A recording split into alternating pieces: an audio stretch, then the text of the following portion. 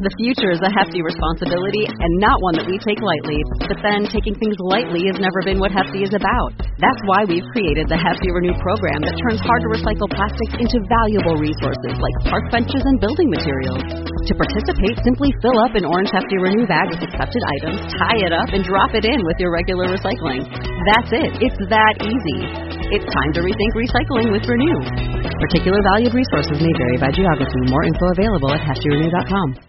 This is Bev Burgess, co-author of Account-Based Growth, Unlocking Sustainable Value Through Extraordinary Customer Focus. And you are listening to the Marketing Book Podcast. Welcome to the Marketing Book Podcast, helping you keep up with the smartest thinking in the quickly changing field of modern marketing. And now, here's your host, Douglas Burdett.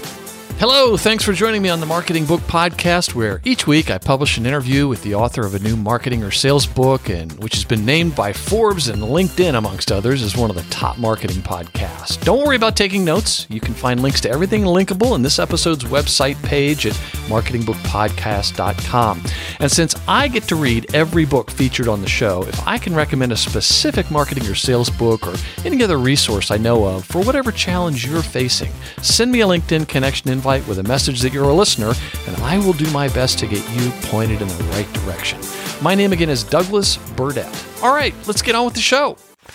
Today we welcome Bev Burgess to talk about the book she has co-authored with Tim Shercliffe, Account-Based Growth, Unlocking Sustainable Value Through Extraordinary Customer Focus, published by Kogan Page. Bev Burgess is passionate about the critical role marketing can play in accelerating business growth. Her specialism is the marketing and selling of business services built through a combination of postgraduate study and the privilege of working with 40 of the world's most influential firms, primarily in the technology and professional services sectors. Bev's background includes senior marketing roles at British Gas, Epson, and Fujitsu, and she was a senior vice president at ITSMA, where she led the global ABM practice and ITSMA's European operations for many years. Bev first codified ABM as a marketing strategy while managing director of ITSMA Europe in 2003.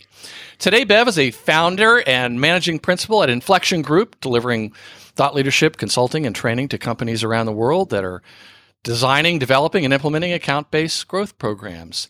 Bev holds an MBA in strategic marketing and a Bachelor of Science honors degree in business and ergonomics. She is a fellow of the Chartered Institute of Marketing and has served as an international trustee. Her first book, Marketing Technology as a Service, was published by Wiley in 2010, exploring proven techniques to create value through services based on an infrastructure of technology. Her most recent book, A Practitioner's Guide to Account-Based Marketing, written with Dave Munn, published by Kogan Page in 2017 and 2021, explains how to use ABM to accelerate growth in strategic accounts. Both editions of that book were featured on the Marketing Book Podcast, episodes 117 and 373 with Dave Munn. Executive Engagement Strategies, published by Kogan Page in 2020, explains how to have conversations that deepen executive relationships and build sustainable growth with key clients. And, interesting fact, she was a competitive ballroom dancer. Bev, congratulations on account-based growth and welcome to the Marketing Book Podcast. Thank you. I'm so pleased to be here with you. So you earned your MBA at the University of Hull. Don't think I don't notice these things, Bev. I recently interviewed another author who earned an MBA there, Emmanuel Probst, most recently the author of Assemblage. Yes, I can't say I came across him. He was there just a few years after you, but he's a French gentleman who naturally lives in Southern California, and he's a Marketing Book Podcast listener. So Emmanuel, bonjour, monsieur. So, Bev, I have to say, you've really been playing hard to get with me. And I know you don't know that, but as I've mentioned, I've interviewed your ABM co-author, Dave Munn, twice over the years. And I was starting to wonder, what does it take to get to interview Bev Burgess? So finally, I reached out to you, and I was so worried you were going to say, oh, Douglas, could you interview my co-author for that one? But great. I appreciate the fact that I'm finally able to interview you. Well, I was told at a very young age, it's good to play hard to get. It is. And as the father of a daughter, I can't agree more. So, just about every month or more frequently, I hear from a listener, asking for a book recommendation on account-based marketing, and I always send a link to the interview I did with Dave Munn. This is the second interview, and people really seem to appreciate it. Just last week, I got another one. So I have to say, I was delighted to see that Professor Malcolm McDonald provided a blurb for your book. I've interviewed him twice and just thoroughly enjoyed his books and getting to know him. Oh, he's one of my heroes. I absolutely love Malcolm. And, even when I was before Hull, the first degree, I was studying his books. He's written over 45 books, I think, and he's still curious about how marketing's developing.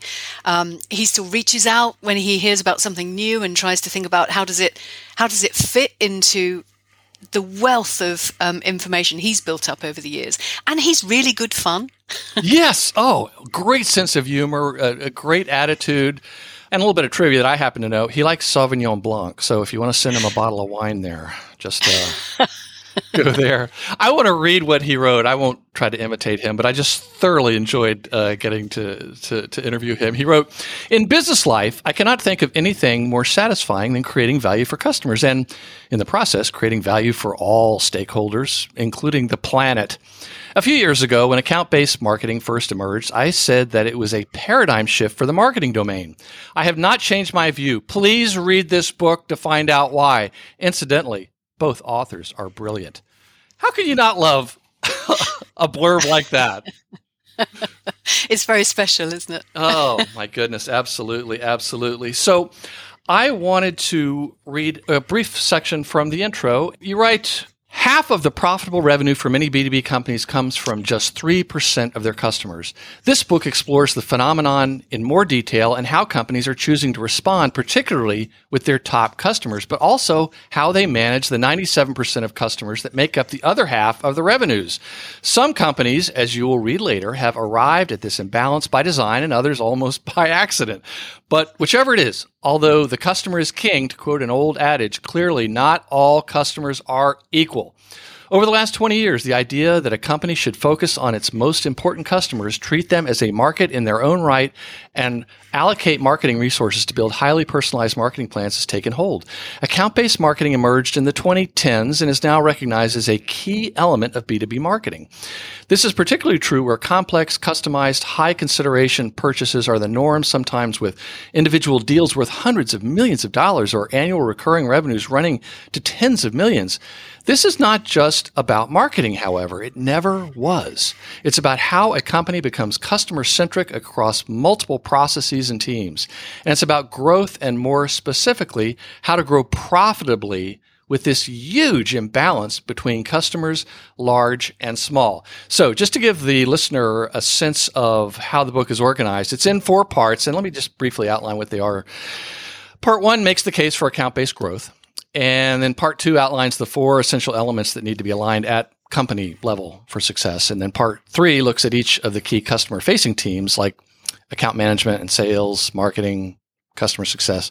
And then the 4th part is very short. It's an assessment tool for companies to use to determine, how they stack up. And because I've read the book, I'm going to let you, the listener, in on a little special offer. At the very end of the book, Bev mentions that for those who want to determine how they stack up against others, for them to contact you directly, and there's even the email is in the book. If you need it, let me know. And you will give them access to an online version, an online survey that includes like a radar graph that compares their results with others in your database. And is that also, Bev, is that also like broken down to their vertical or their industry? It can be. It depends, if we've got a decent sample, big enough to provide an average, but small enough to, I should say, large enough to provide an average, but still disguising who the individual companies are, because we don't want to break any confidences, of course. Absolutely. Well, so that's very generous. I hope folks will reach out to you and do that if it makes sense. And you may want to read the book first to make sure this is for you. Now, you talk about account-based marketing in the book, but only after the first 182 pages. Only at chapter 8 out of 11 do you talk about marketing. And not surprisingly, by then, you have clearly made the case that ABM can't operate in isolation. So given that so many people ask me for advice on books to read about ABM, and I've already had this question from listeners after I posted the picture of your book on LinkedIn, do you think that now that this book is out, people should actually read this book first and then read the most recent edition of the Practitioner's Guide to Account-Based Marketing? I think it depends who you are. So if you're a CMO and you're thinking, how do I organize my marketing team and my marketing investment? And you're in business to business, you've got the kind of 80-20 spread of customers. We can talk about that in a minute. Then you probably want to start with this book. If you're a marketer that's getting to grips with account-based marketing, you've been given your first ABM role, perhaps you're just setting up a program in your region or your business unit, then you might want to start with the other book and then put it into a wider context. So it depends who you are. Yes, I'm thinking, and I'm going to ask you about this in a few minutes, about some specifics about marketing leaders or marketers who want to try to get their company moving in the right direction, like so many listeners are doing. I would think that they would want to read that first, this book first, and then go into the ABM part, because first they have to get the buy-in. And without buy-in, I don't know how any of this works. Oh, you're absolutely right. And actually, you mentioned the executive engagement book, and that's another chapter in the third part of this book, but we don't get to it until the third part. And of course, in a chapter, you can't cover everything that you cover in a whole book. So really, those other books are great places to bounce off into when you want to know more detail. Absolutely. And you mentioned even more books for further reading. So that was really helpful. And I found myself going down all kinds of book rabbit holes this week, investigating all these other books. So let's assume folks aren't familiar with account-based growth. So let me ask you, what is account-based growth? Why is it emerging as one of the most powerful strategies to achieve profitable growth? Well, account-based growth is really a strategy that you can play alongside growth in a country, growth in a business unit, growth in a vertical sector. And we're used to creating plans to grow in those different areas. But we're less used to saying, okay, if we want to grow with our existing customers, what does that look like? And if we want to be really selective in prospects and only choose those that we think could be the top customers of the future, what does that look like? So this book is all about growing with the customers that offer you the best opportunity in future, and kind of focusing your resources on those customers, which isn't what happens today in many companies. Oh, yes. So I would say the linchpin of the book, if I may, is the 80-20 dynamic. Explain what that is and the fractal nature of it. Oh, this is something I wish I'd known 30 years ago when I started out on my career. And it's the gift I think this book gives everybody.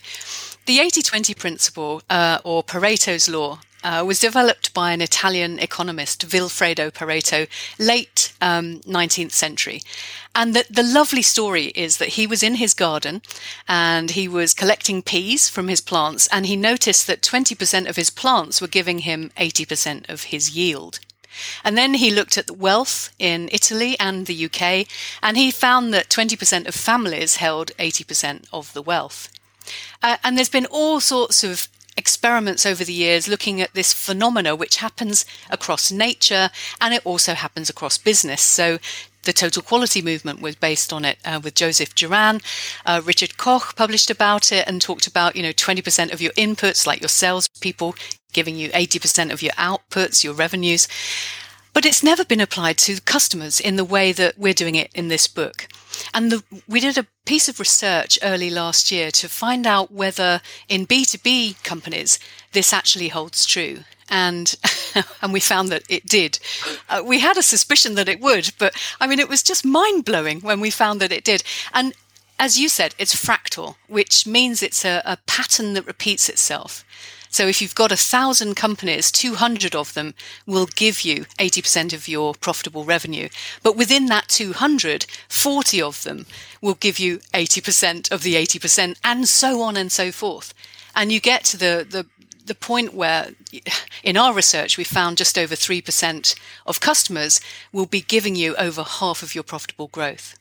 It's amazing. But do you get a lot of pushback from companies or executives saying, Well, that may be true mathematically, but Bev, we're different. Yeah, absolutely. And actually, it's really good fun. There's two pushbacks. The first is, that might be the case in other companies, but it doesn't happen here. And then you go off and you collect the data and you realize that it does happen here. And then you get but we can't stop doing some of the things we're doing for the 80%. The future might come from those 80%. And they're still not laser focused about which companies in the 80% can drive growth, at a really significant sustainable level. So there's two points of pushback.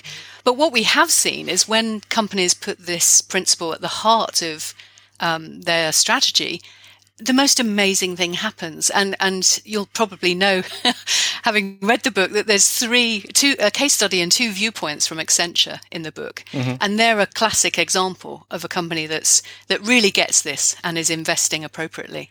There are so many great case studies to show how it's working in the wild, but also to arm folks with additional insights on how to implement it at their own company.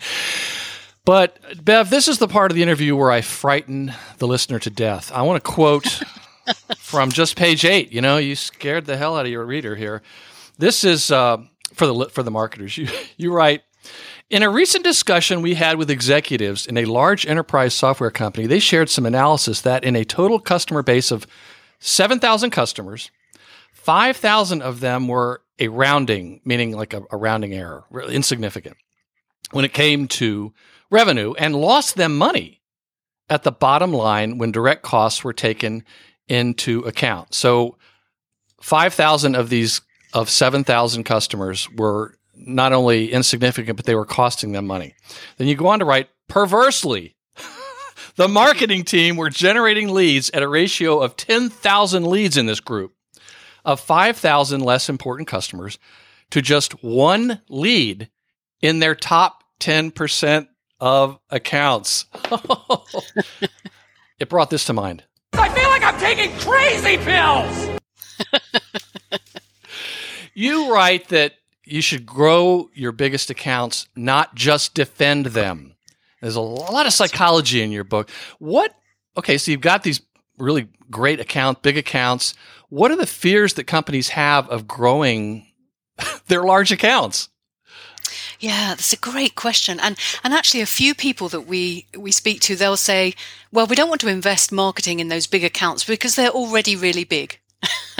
And then we'd say to them, okay, well, what share of wallet do you have? So they may be big to you, but how much of the spend on your kind of category of services do you have? And they'll say, well, we have about 10%. And we say, okay, so if you grew your revenue by 50% in that account, you'd still only have 15% of their wallet.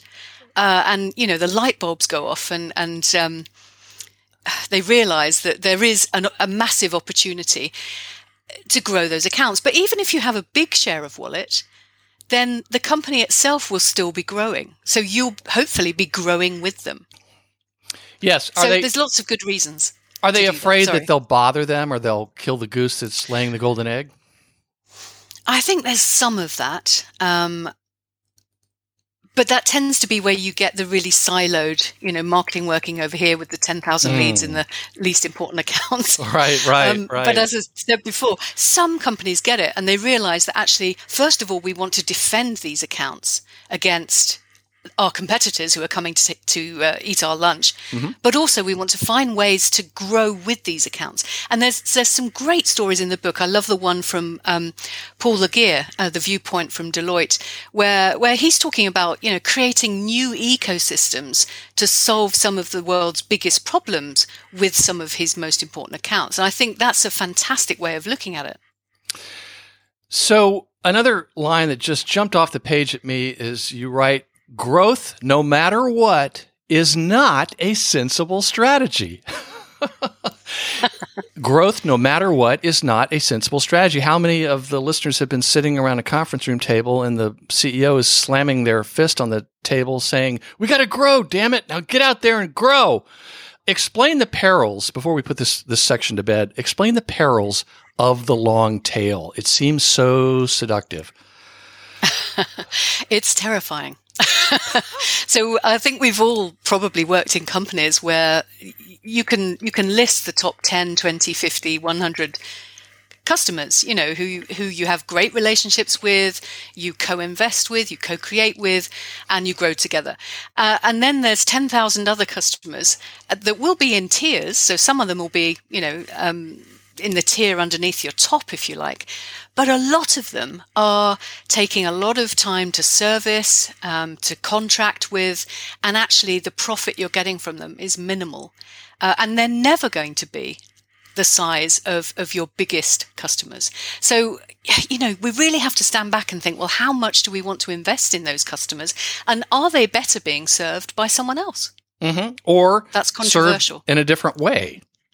Or served in a different way. And I think that whole piece about, it's come out with the customer success movement, and particularly at Salesforce, where, they recognize there's a high touch tier of customers, a mid touch tier, and a tech touch. Let's leverage technology to serve those customers. So Bev, in the book, you write about the changing nature of business to business buyers. I marveled at that, but I have to wonder why that had to be included in the book. Is there still a lot of denial about the changing nature of B2B buyers at this point? I think it varies by country, actually, and by sector. And I'm lucky enough to work across sectors. And there's a lot of talk, particularly in the technology sector in B2B companies, about customers doing 80% of the research before they call anyone, and increasing numbers of people in the buying unit, and increasing professionalism of procurement and so on. But in other sectors, that realization hasn't always dawned, which is terrifying again, because of course the customers are the same customers. So if you're a massive telecoms, global telecoms company, yes, you'll have a strategic technology supplier, but you'll also have a strategic facilities management supplier and a strategic bank, and so on and so forth. And you will expect the same kind of attention from all of them. So you mentioned the research that you fielded for the book. Tell us a little bit more about the research and the key findings. I have to admit, some of them were surprising. Yes. Well, as we said, we decided to prove to ourselves that 80-20 was actually happening, and also test out what people were doing about it. And we found, as I said before, yes, indeed, there is an 80-20 split with customers and profitable revenue. But what we found was people tend to have a top account program. That's all good. They don't tend to tier it beyond 2 tiers. So there isn't that recognition that, you might have 4 or 5 different categories of customer that you might want to treat differently. There's account planning. So most people have an account plan for their most strategic accounts, but it isn't like a business plan. Often it's a quota, a grouped together quota of all the different business units, all trying to sell into that customer. What are we trying to sell this year? And it's last year plus 10% or something. So it's not a business plan in the way that we would understand it. It sounds more like a sales goal. Yeah, exactly. Sales goal. Which, not surprisingly, let me help with the transition. You write about how this planning tends to be dominated by the sales function. Yeah, that was quite scary in a way, because it is dominated by sales, and occasionally, half of the time, marketing and finance might get involved, and to a lesser extent, executives and strategy teams. But the people with the most short-term mentality are the ones doing the planning. And actually, they're the ones choosing the accounts as well to go into the top program. So it's all a little bit built on sand at the moment. Yes, and not to take anything away from our friends in sales. I mean, they've got a job to do, and I can completely understand why that's happening. As I recall, I think it was 29%. Let's see, I've got my notes here. Only 29% integrated sales, marketing, and customer success teams in this effort. And only 32% are using data in their top accounts to make better decisions about account across sales, marketing, customer service. One other is only a third of the senior executives call on executives in the target accounts at least quarterly, which made me want to say, get out of the office. What are you people doing? And then what was the other one? Now, this was interesting. Only 20% are able to measure the net profit contribution coming from their most important customers, which I gather, that's why there hasn't been much segmentation around customers. In other words, it tends to be segmentation is usually focused on like products or services or industry sectors or geography. Is that what you think is leading to the lack of segmentation around customers? Absolutely right. And I think, it's a reflection of the kind of inside out thinking, our business unit, the way we're structured, the products that we have, what we want to sell, that's all an inside out mindset. And it's reflected in some of the stats that come out in the book, I think. Well, now let's get into some of the drama about aligning internally for growth. You write that, and every listener is probably thinking, oh, this is only at my company, but all too often, selecting customers for a top account program is a politically charged, informal, and emotional affair. Do tell. Oh, absolutely. And, I've seen so many of these situations where we say, okay, let's take an objective approach to selecting accounts for the top customer program. And people throw out a few criteria and then quickly start throwing out names. So what we're arguing here is that you need a more robust, objective approach that stops people saying, well, my account has to be in the top program because, it's my biggest account. Well, it may be, but it may not be the company's biggest account. There's such emotional charge around these discussions. So the best thing to do is to say, okay, which are the most attractive accounts to us over the next 5 years, say, and where can we be strongest given our competitive strengths in the market? Where do we have an advantage? And you come up with criteria that helps you think through those two axes, and then you score all of your accounts or your top accounts on those axes, on those criteria, and they come up in a map. And the beautiful thing about that is you put the map up in front of all of the, the sales leaders, business unit leaders, strategy leaders, and you say, okay, here's what it looks like. Let's decide how we're going to invest our resources now.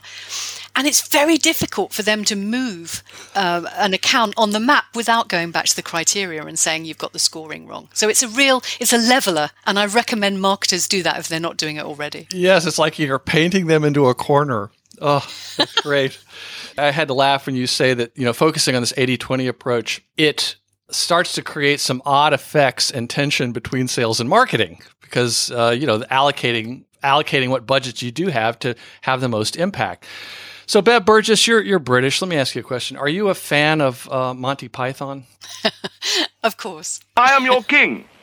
Well, you made the fatal error of mentioning the Holy Grail in your book, not Monty Python, you just Holy Grail, and it was like, okay, and you're on the Marketing Book podcast, so that you write in the book, the Holy Grail outcome here is to identify where you are over-allocating resources, causing you to reevaluate how to reduce the cost to serve in the bottom 80% of the customer base, and to be able to increase the resources dedicated not just to the most important customers today, but also to develop a more forensic and targeted investment in a group of prospects or smaller customers that could become the top customers of tomorrow.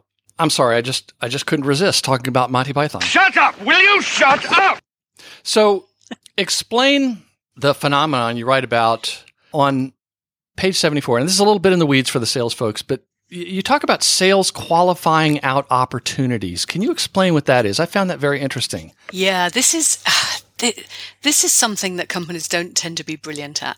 So you find an opportunity, you may be given an opportunity from one of those 10,000 leads that marketing is creating, and you think, okay, I'm going to run with this because I need to make my quota.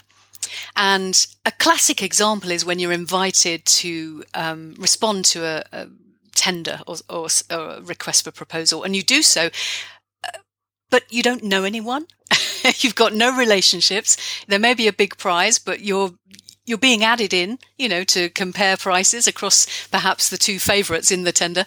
But you carry on pursuing that opportunity, and maybe you get marketing involved to help you look good in the opportunity.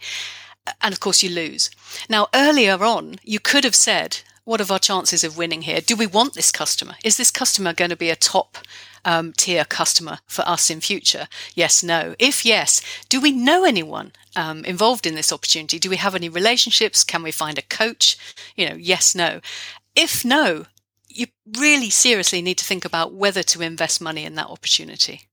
You make it very clear in another part of the book where you're saying if you're responding to an RFP, and I've always found this to be true, and you don't know anybody there and you didn't know it was coming, you're really wasting your time. Absolutely. And this can be millions of dollars. Yes. Millions. Oh. So the thing that probably surprised me the most from the research was that only 7% of the companies surveyed in your research involve customers in the development of their account plans. That seems like such a good idea. Why are so few companies doing it, and how are the successful companies actually involving their customers in their plan development? That's a great question. I think the reason why people don't do it, first of all, as we said earlier, account plans aren't always well created. There's a huge variety of quality even in the same companies. So the first thing is to actually get the account planning done correctly. But then showing an account plan to a customer and discussing what you perhaps want to do with that customer going forward, you've got to have the right relationship with the customer to do that. And I love the fact that there's almost a mirror here. So we're busy saying, okay, who are our strategic customers? Who do we want to go after? But of course, the customers are doing the same thing. They're saying, who are our strategic suppliers? Who do we want to build our business on, in the next 10, 20 years?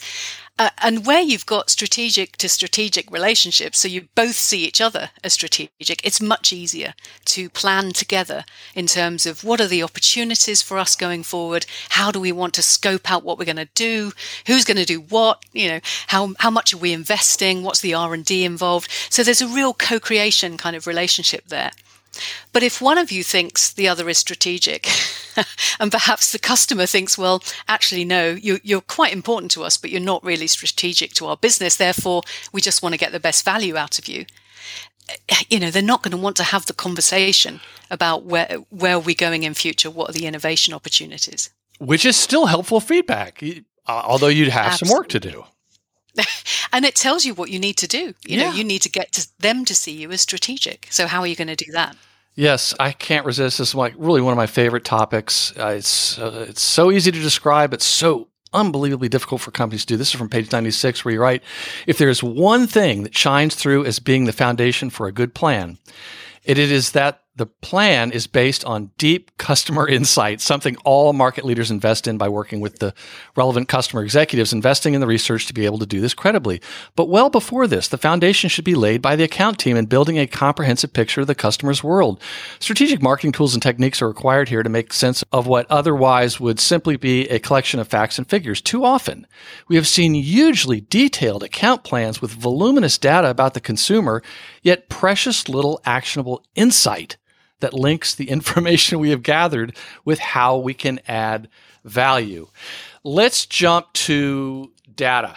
So in the chapter on managing data, technology, and operations, you quote Clive Humby, a British mathematician and entrepreneur in the field of data science and customer-centric business strategies. And in 2006, he coined the phrase, data is the new oil.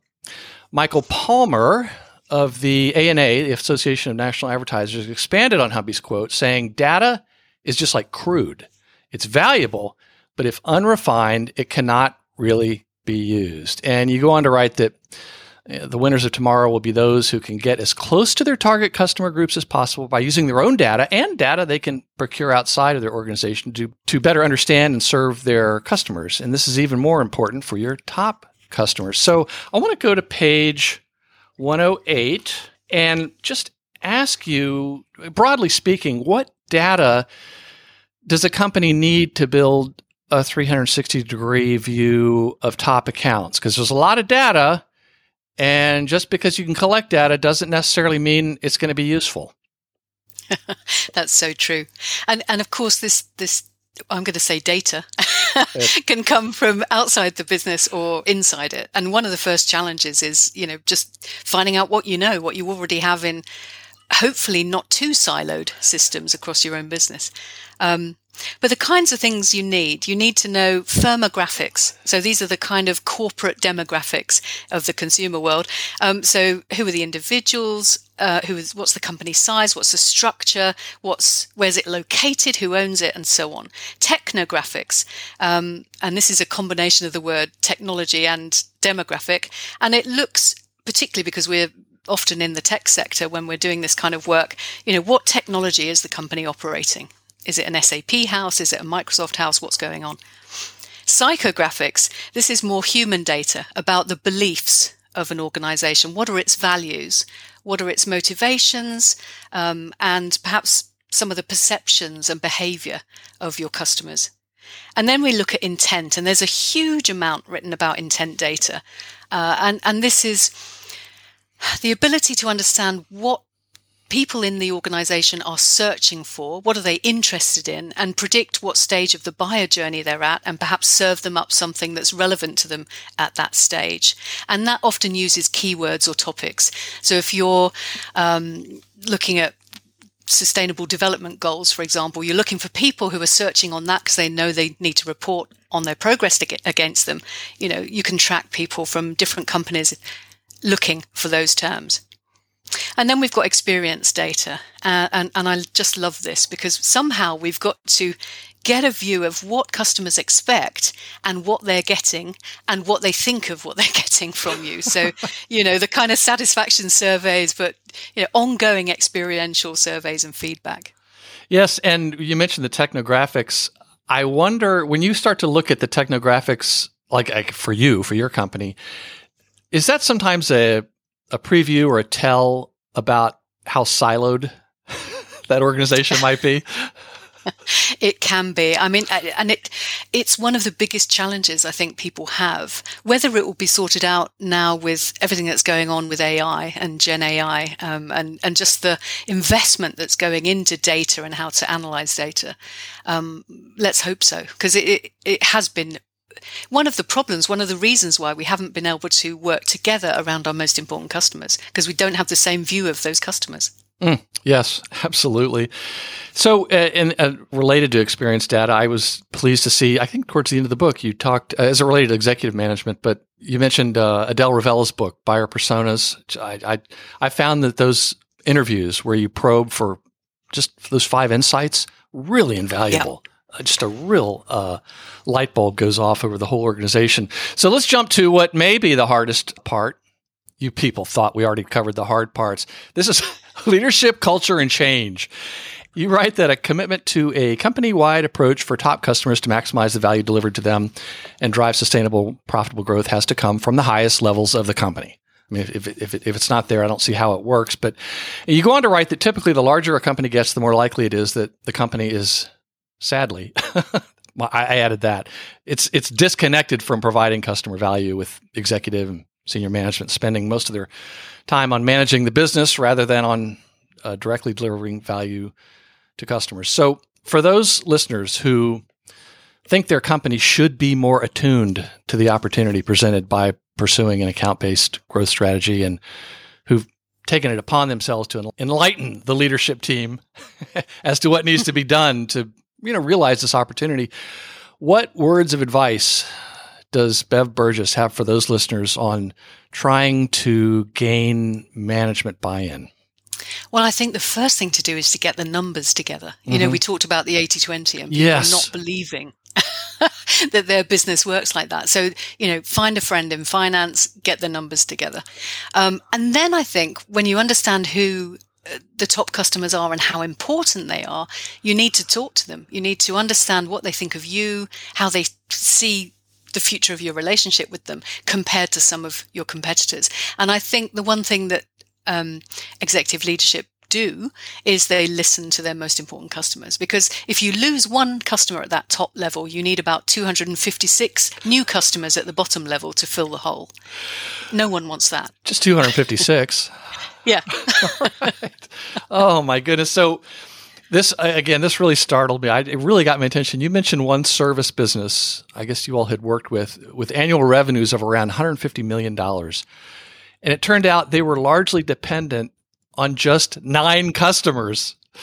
So to follow up, you're right that many leadership teams do not realize until the data show them that they could focus much more around a relatively small and manageable set of top customers, allocating their own time more productively to these customers and better qualified and more senior resources to these vital relationships.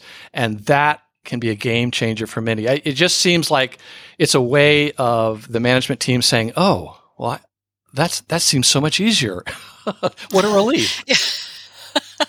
Yeah, it is a light bulb moment. And, managing 10 significant customers has got to be easier than trying to stretch your diary across 50, So, and there's other people that could be looking after the next 50. So that's what we mean by understanding how the numbers play out for you, and then thinking about how you're going to invest people's time and your budget across the different tiers. Can you talk about how an agile approach to management can help with account-based growth?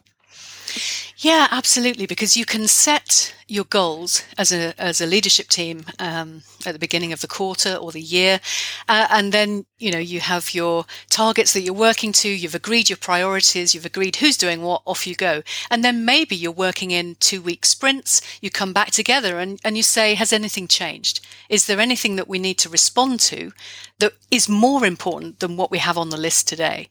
And I think that view of agile that's anchored in what our customers need, what's changing in our customers' world, is a great way to get people back together and say, are we still working on the right things? Yeah, so let's talk a bit about account management and sales. And I think it's important to get some definitions out of the way because those may mean different things to almost every listener. Explain what a key account manager is and an account manager, as outlined in your book. And then explain what key account management is. Well, key account manager is really a seasoned, experienced leader who is the general manager, if you like, of that account, just as you would have the general manager of a business. And typically they're dedicated to individual large accounts, strategic accounts. An account manager is a kind of junior version of that. So they may either be representing an individual business unit into one of these big strategic accounts, or they may be looking after 3 or 5 or 10, customers in a second tier down. So they're still taking the customer's point of view, trying to get the best out of their own company into that customer, but they may be spread a little bit more thinly. There's a great quote on page 160 that I'm going to share here. This is a very quotable book, Bev. Good. You're right. As it related to account management and sales. In this information-rich age, it is possible to know a huge amount about your customer and the individuals that make up the decision makers and influencers that work there. As one senior executive who is responsible for a large global industrial customer of a technology company remarked, she expects herself and indeed the whole account team to become students of the customer, meaning they become avid consumers of information, particularly in terms of the strategies, objectives, and key metrics that are important to the customer. And then I want to contrast that with what you have on page, I think it's 171, where you write, and this is a word of warning to folks, if you give the senior salesperson the title of global account manager and send them off to the customer, they can see right through them from day one. The people you need in these sorts of positions are light years away from traditional salespeople. And you go on to write about how these folks do not want to be sold to by that person. Yeah, that's right. And that's Professor Malcolm McDonald again, some research that he did. Your senior customers do not want to be sold to. They want to have exploratory conversations with you. They want to engage with you and imagine the future and how you're going to get there. They do not want someone who doesn't really understand them and their business knocking on the door and trying to sell a particular product, service, or solution. So I think that's really important. And we know from the interview with Ninian Wilson in the book, right at the beginning of the book, he's the CEO of Vodafone Procurement globally. He says, of his strategic suppliers, he expects a dedicated account team, but he expects them to be led by a seasoned executive. And we know of one company where there was a general manager for a country out in APAC who came back to I think it was the UK, and was given the most important account. That they were seen as the same sort of level of responsibility, and that's what we mean by general manager. Okay, so where does this leave sales in the equation? I think sales are really important because actually what you're trying to do as that key account manager is understand the world of the customer, understand your own business, and then be able to match the two and bring the most useful products, services, solutions, contracting mechanisms, whatever it might be, to bear for your customer. You won't have the depth of knowledge that you need to do that across your own portfolio. So you need salespeople that really understand elements of your portfolio to work alongside you. Mm-hmm. So there clearly is a place for them. Just be careful how you do that, manager. Okay, so finally, I've always wanted to ask Bev Burgess this question. What is account-based marketing? It is treating individual accounts as markets in their own right. So if you imagine you might have, I don't know, maybe you've got a marketing manager for Ireland, and you say, okay, the opportunity here is 500 million a year. Well, you may have a marketing manager for Bank of America, and the opportunity there is, could be $1 billion a year. Why would you not have a marketing manager, marketing plan, marketing campaigns for those two things? They're both significant opportunities. It's just that one of them is an individual account. Yes, let me quote from page 184. I mean, by marketing book podcast law, I'm not allowed to speak to Bev Burgess without mentioning account-based marketing. So you write on page 184, since the early 2000s, ABM has proved itself to deliver a consistently higher return on investment than traditional B2B marketing, with the inevitable consequence that demand for ABM surged in those companies that had adopted it. And I remember my first interview with Dave Munn about the Practitioner's Guide.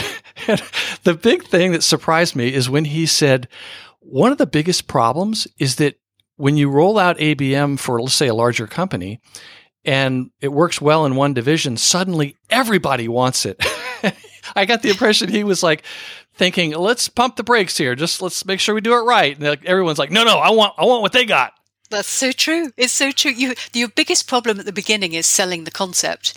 And then once you've solved the concept and proved the business case, your new biggest problem is coping with the demand that comes from the business. It's terrifying. It's like a tsunami.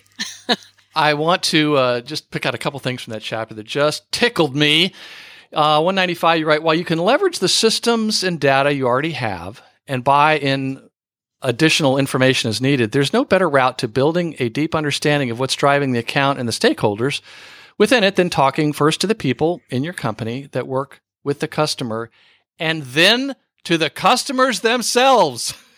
And yet, the number of ABMers who use this primary market research approach to understand their accounts are few and far between. Why do you think that is? I think there's a few reasons. I think in some companies, the account directors don't want marketing people going and talking to their customers. They don't trust what they're going to say. Maybe marketing doesn't have the reputation it should be in those companies.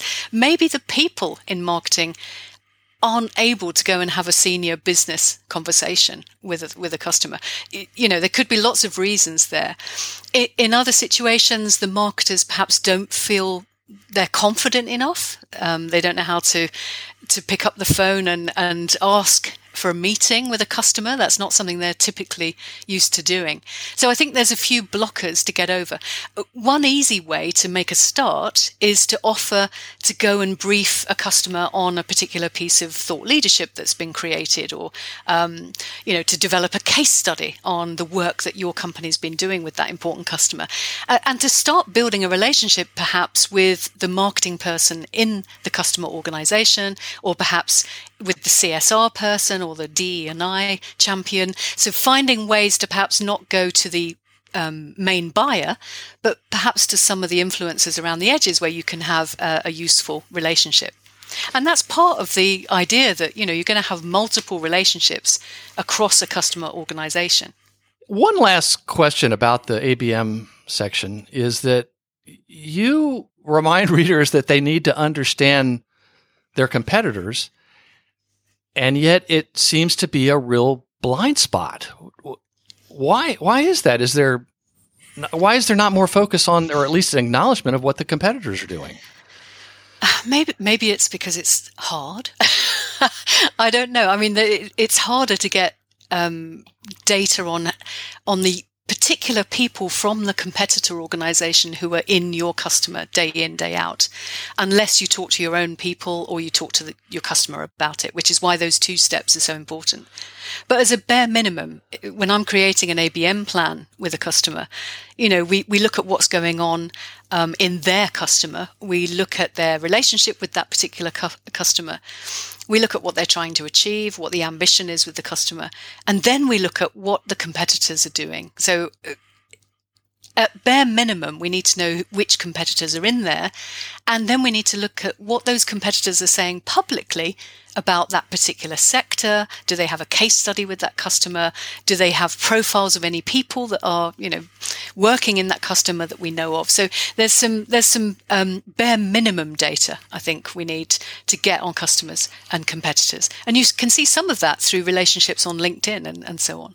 Absolutely. So in the chapter on customer success, which we mentioned earlier, I had to chuckle. You write that we have used the term customer success throughout this book to mean going beyond just delivering what you said you would deliver in terms of the contract you have with customers, to focus much more on the customer's outcomes, i.e., are they deriving value from their relationship with you, and is it helping drive their success? And then a couple of pages later, you write, while much has been written over the last 30 years about customer satisfaction and customer experience, it seems strange to be talking about customer success as something new.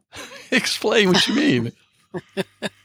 Well, I think customer success, it came out of Salesforce, really. And as a result of the subscription economy. So, where we used to buy a license for a year, now we're paying per user per month. And if we're not happy, if we're not achieving our goals with whatever it is we're buying and subscribe to, we can stop the subscription. Just like that. And I'm sure we've all been in a situation where we've had a gym membership for a year and we couldn't stop it, so we had to keep it. But once it becomes a rolling monthly membership, if you're not going, it's very easy to switch it off.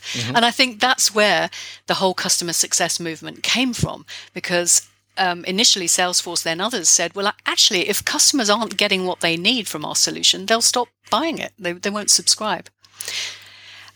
The reason I laugh about it is because back in the 80s, we had, Jan Carlson and SAS and, moments of truth and how to make sure customer experience was great and expectations were met. And, we had all sorts of academics in a lot of the American business schools talking about how do we manage service expectations and how do we deliver against them. So it's not a new concept in terms of giving great customer service and delighting the customer. I think what's new is the incentives we give to our own teams are no longer around selling things, but they're more about having sold them. How do we make sure those things are being used and the customer's getting what they needed from them? Yes, and what I like about it is that it almost tricks your organization into focusing more on the customer than yourself. In other words, you got some very specific goals, and I can remember years ago I interviewed Mark Roberge, who was the first head of sales at HubSpot. His book is called The Sales Acceleration Formula. And in the book, he wrote about how they had a lot of churn. And then what he did was they said, okay, you're only going to get part of your commission when you make a sale, but the rest of it's going to come about after they have been a customer for a year and renewed. I got the impression it was almost like overnight, they suddenly started getting much better customers and their churn dropped. So, but they tied it to at least that measure of success. So finally, in the chapter on executive sponsorship and engagement, you write that putting in place executive sponsors across top accounts is a complex business and needs the sponsorship of the CEO and the enthusiastic support of the whole C-suite. Implemented effectively alongside appointing the right key account manager, it is one of the most powerful initiatives a company can take to raise its game with its top customers and one of the secrets in unlocking sustainable, profitable growth. Ignore it at your peril, because some of your competitors are already doing this and some of your strategic customers regard it as mandatory for a fruitful long-term partnership that maximizes value for both parties. Now, Bev, executive sponsorship almost sounds like the easiest thing to say, but my sense is that it may actually be the most difficult to implement. Is that true, or? Well, you have to have the C-suite on board. You have to have your own execs on board. And increasingly, I think exec teams are aware of the role they have to play in this. I think about Accenture again, and the fact that in one of their reports to the market, it was clear that Julie Sweet, their CEO, was meeting 6.5 customer CEOs a week. And I think there's probably a few CEOs that, as we said right at the beginning of this podcast, are thinking, oh gosh, I've got to get out of the office and meet some of these customers. That's quite scary. But that's absolutely what needs to happen. And I think if you've decided that there are 20 accounts that are going to make all the difference to your business over the next 10, 15, 20, 100 years, you need to build really strong relationships at that top level. And that's CEO to CEO. What I've seen some companies do that works really well, and Red Hat and Virgin Media O2 are in this chapter. They both have great programs. They've divided up the top customers around, the C-suite table, and also to some of the next level down, C-suite -1 and 2. And they've said, okay, these are the companies that you're going to take a sponsorship interest in. So you're going to meet them quarterly. You're going to understand where we are, have a conversation about how it's going. You're going to discuss what else they might need. You're going to feed back things to us, and particularly to the account manager. And we're going to act on any feedback that you get. And it isn't just, going and playing golf. It's actually having an active interest in that customer and their business. And a word of warning, you write that the quickest way to kill any executive engagement strategy is to match executives with people they don't consider peers. So measure twice, cut once, folks. But just one benefit of this that's I think might encourage more folks to consider is if you could talk about how executive sponsorship can actually accelerate the sales cycle and uncover additional funding. Yeah, this is a lovely one. And actually it comes from Jane Hiscock at the Farland Group over there in Boston. She says there's 3 reasons to engage executives. One is that they can accelerate the sales cycle. So they often get frustrated that things aren't happening faster in their organization. And at that point, they'll come in and say, just get it done. They change the priority of what their team is working on. The executive at the target company is frustrated. Exactly. Yes. Exactly. They get frustrated. Let's just get this deal done. So that can happen. The second thing is that, if their team is saying, well, we don't have the budget, they can often say, well, look, this is so important. We're going to reprioritize the budget, and here's the extra budget you need, because they've got the authority to do that. So that's fantastic. And then the third thing is that once they're invested, they know, everything about their organization. Maybe their teams don't have quite such a holistic view. They can help you shape your solution so that it really fits where their organization is today and where it needs to go tomorrow. So they can have those kind of future-looking conversations with you. And those 3 things are really powerful. Yeah, you mentioned that they are more likely, the executives at the target company are more likely to engage in co-creation. Well, it seems when you've got their fingers on it and they're actively involved in, maybe dreaming about a better future, you are really on the fast track at that point.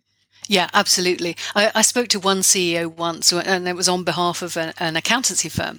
And he said at the interview, he said, look, it's really simple. I want my accountant to wake up worrying about my business and to let me know if I should be worrying about something too. It's that simple. Absolutely. So, Bev, if readers took only one thing away from the book, what would you hope it would be? I think this is about where to focus your resources. And I think particularly when times are tough, when resources are scarce, and particularly in marketing where we're used to doing volume stuff, 10,000 leads, as we said earlier, that's the wrong answer if your business is in this 80-20 shape. Focus your resources on those companies that are most important to your future growth. Yes, and it brings to mind a couple of books that have been on the show in recent history by Dr. Peter Fader from the University of Pennsylvania. He wrote the Customer Base Audit as well as the Customer Centricity book. And as I was reading through yours, I'm thinking, oh, well, here's one more book. And that's a book you can actually sit down with your CFO and start doing the math, help guide them in how to determine exactly who your most profitable customers are. Because a lot of companies, they just don't know, as your research indicated. That's right. And I think, if there's one thing you do, and the reason we put this assessment tool at the back of the book is, get a coffee, get someone from marketing, someone from account management, someone from customer success or service delivery, someone from finance, and just go through the assessment tool. And if you think an account-based growth strategy is important and right for you, that tool will tell you where your gaps are today. Absolutely. Well, that sounds like one thing a listener could do today to put in action one of the ideas from your book. Is there something else that we could give a listener to do to think about this? Just go and find out who the most important customers are. Yes. If you don't already know. And if your finance people don't know, don't throw your hands up and say, well, they don't know. I would say that is completely unacceptable. You need to then work with them to help guide them and help them. Absolutely right. And as you've said, sometimes systems just aren't set up to tell you that information, but somebody will know, somebody will be tracking or will be able to work out, over the last 3 to 5 years, who have been your most important customers and how much churn is there in there. Oh, absolutely. Yes. So it doesn't mean you have bad financial people.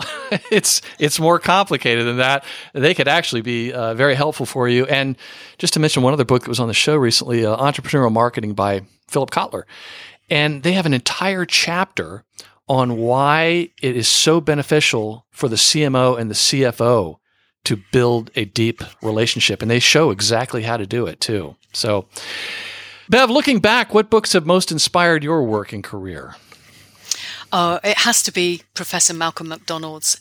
His marketing planning books have been my Bible for years. Yes. But I also like his key account management book and his book on value propositions as well. As I said, he's written more than 45. But the marketing planning book was my Bible. When I was at Epson, I was in charge of marketing planning for EMEA. And actually, when I first started working on ABM back in 2003, I was working with Dr. Charles Doyle at Accenture and a few others. And we came to the conclusion that the marketing planning process that Malcolm had written about could be applied into individual accounts. It's the same process. I loved that book, and he talks about the 2 questions every executive, every board member should know. And I'm not going to tell everybody what they are, but I'm going to include a link to his interview on this episode's website page at marketingbookpodcast.com. And what's interesting also, not to keep talking about Malcolm McDonald, but he has all the academic chops, obviously, but quite a bit, a very rich private sector experience portfolio. Yeah, that's right. He spans the two, which isn't always the case, is it? No, and actually his books are rather short, which sometimes telegraphs that an author really knows what they're talking about, and his sense of humor comes through as well. So, Bev, are there any recent or upcoming books that you recommend or looking forward to reading now that you might have a little more time to read other people's books? Yeah, I'm reading a book called Transforming the B2B Buyer Journey right now. It's by Antonia Wade, who is the global CMO at PwC. And what I like about it is that she's questioning the idea of this traditional funnel, which I think is a conversation that's been going on for a couple of years now in B2B.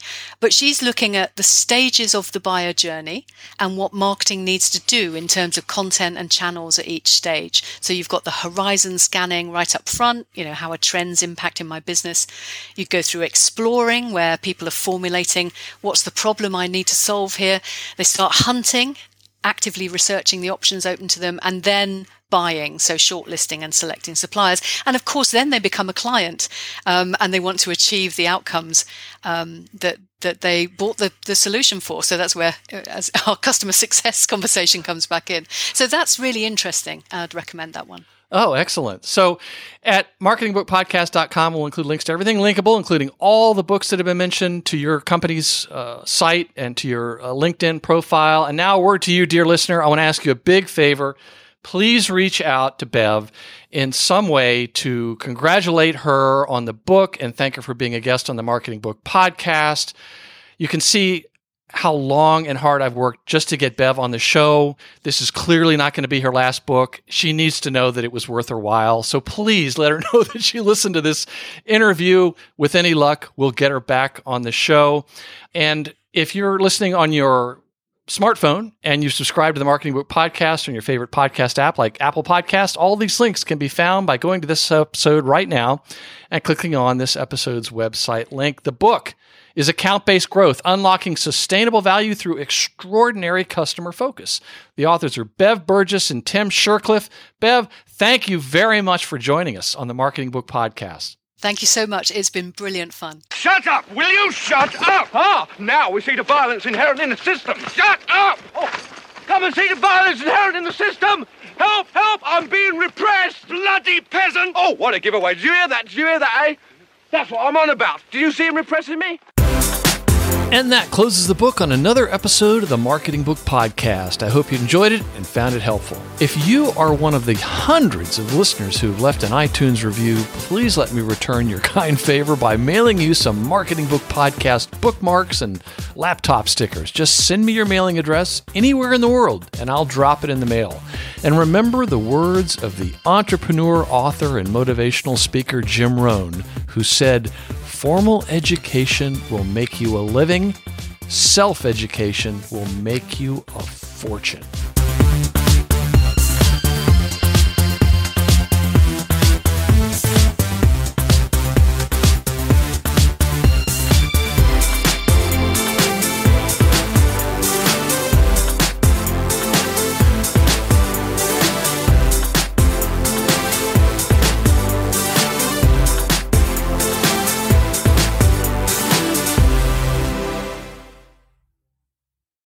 If you own a vehicle with less than 200,000 miles and have an auto warranty about to expire or no warranty coverage at all, listen up. CarShield has a low-cost month-to-month vehicle protection plan that covers more parts than ever. Visit carshield.com/audio to find out how you could pay almost nothing for covered auto repairs. Drivers who activate this vehicle protection today will also receive free roadside assistance, free towing, and car rental options at no additional cost. Get your free quote today at carshield.com/audio. That's carshield.com/audio.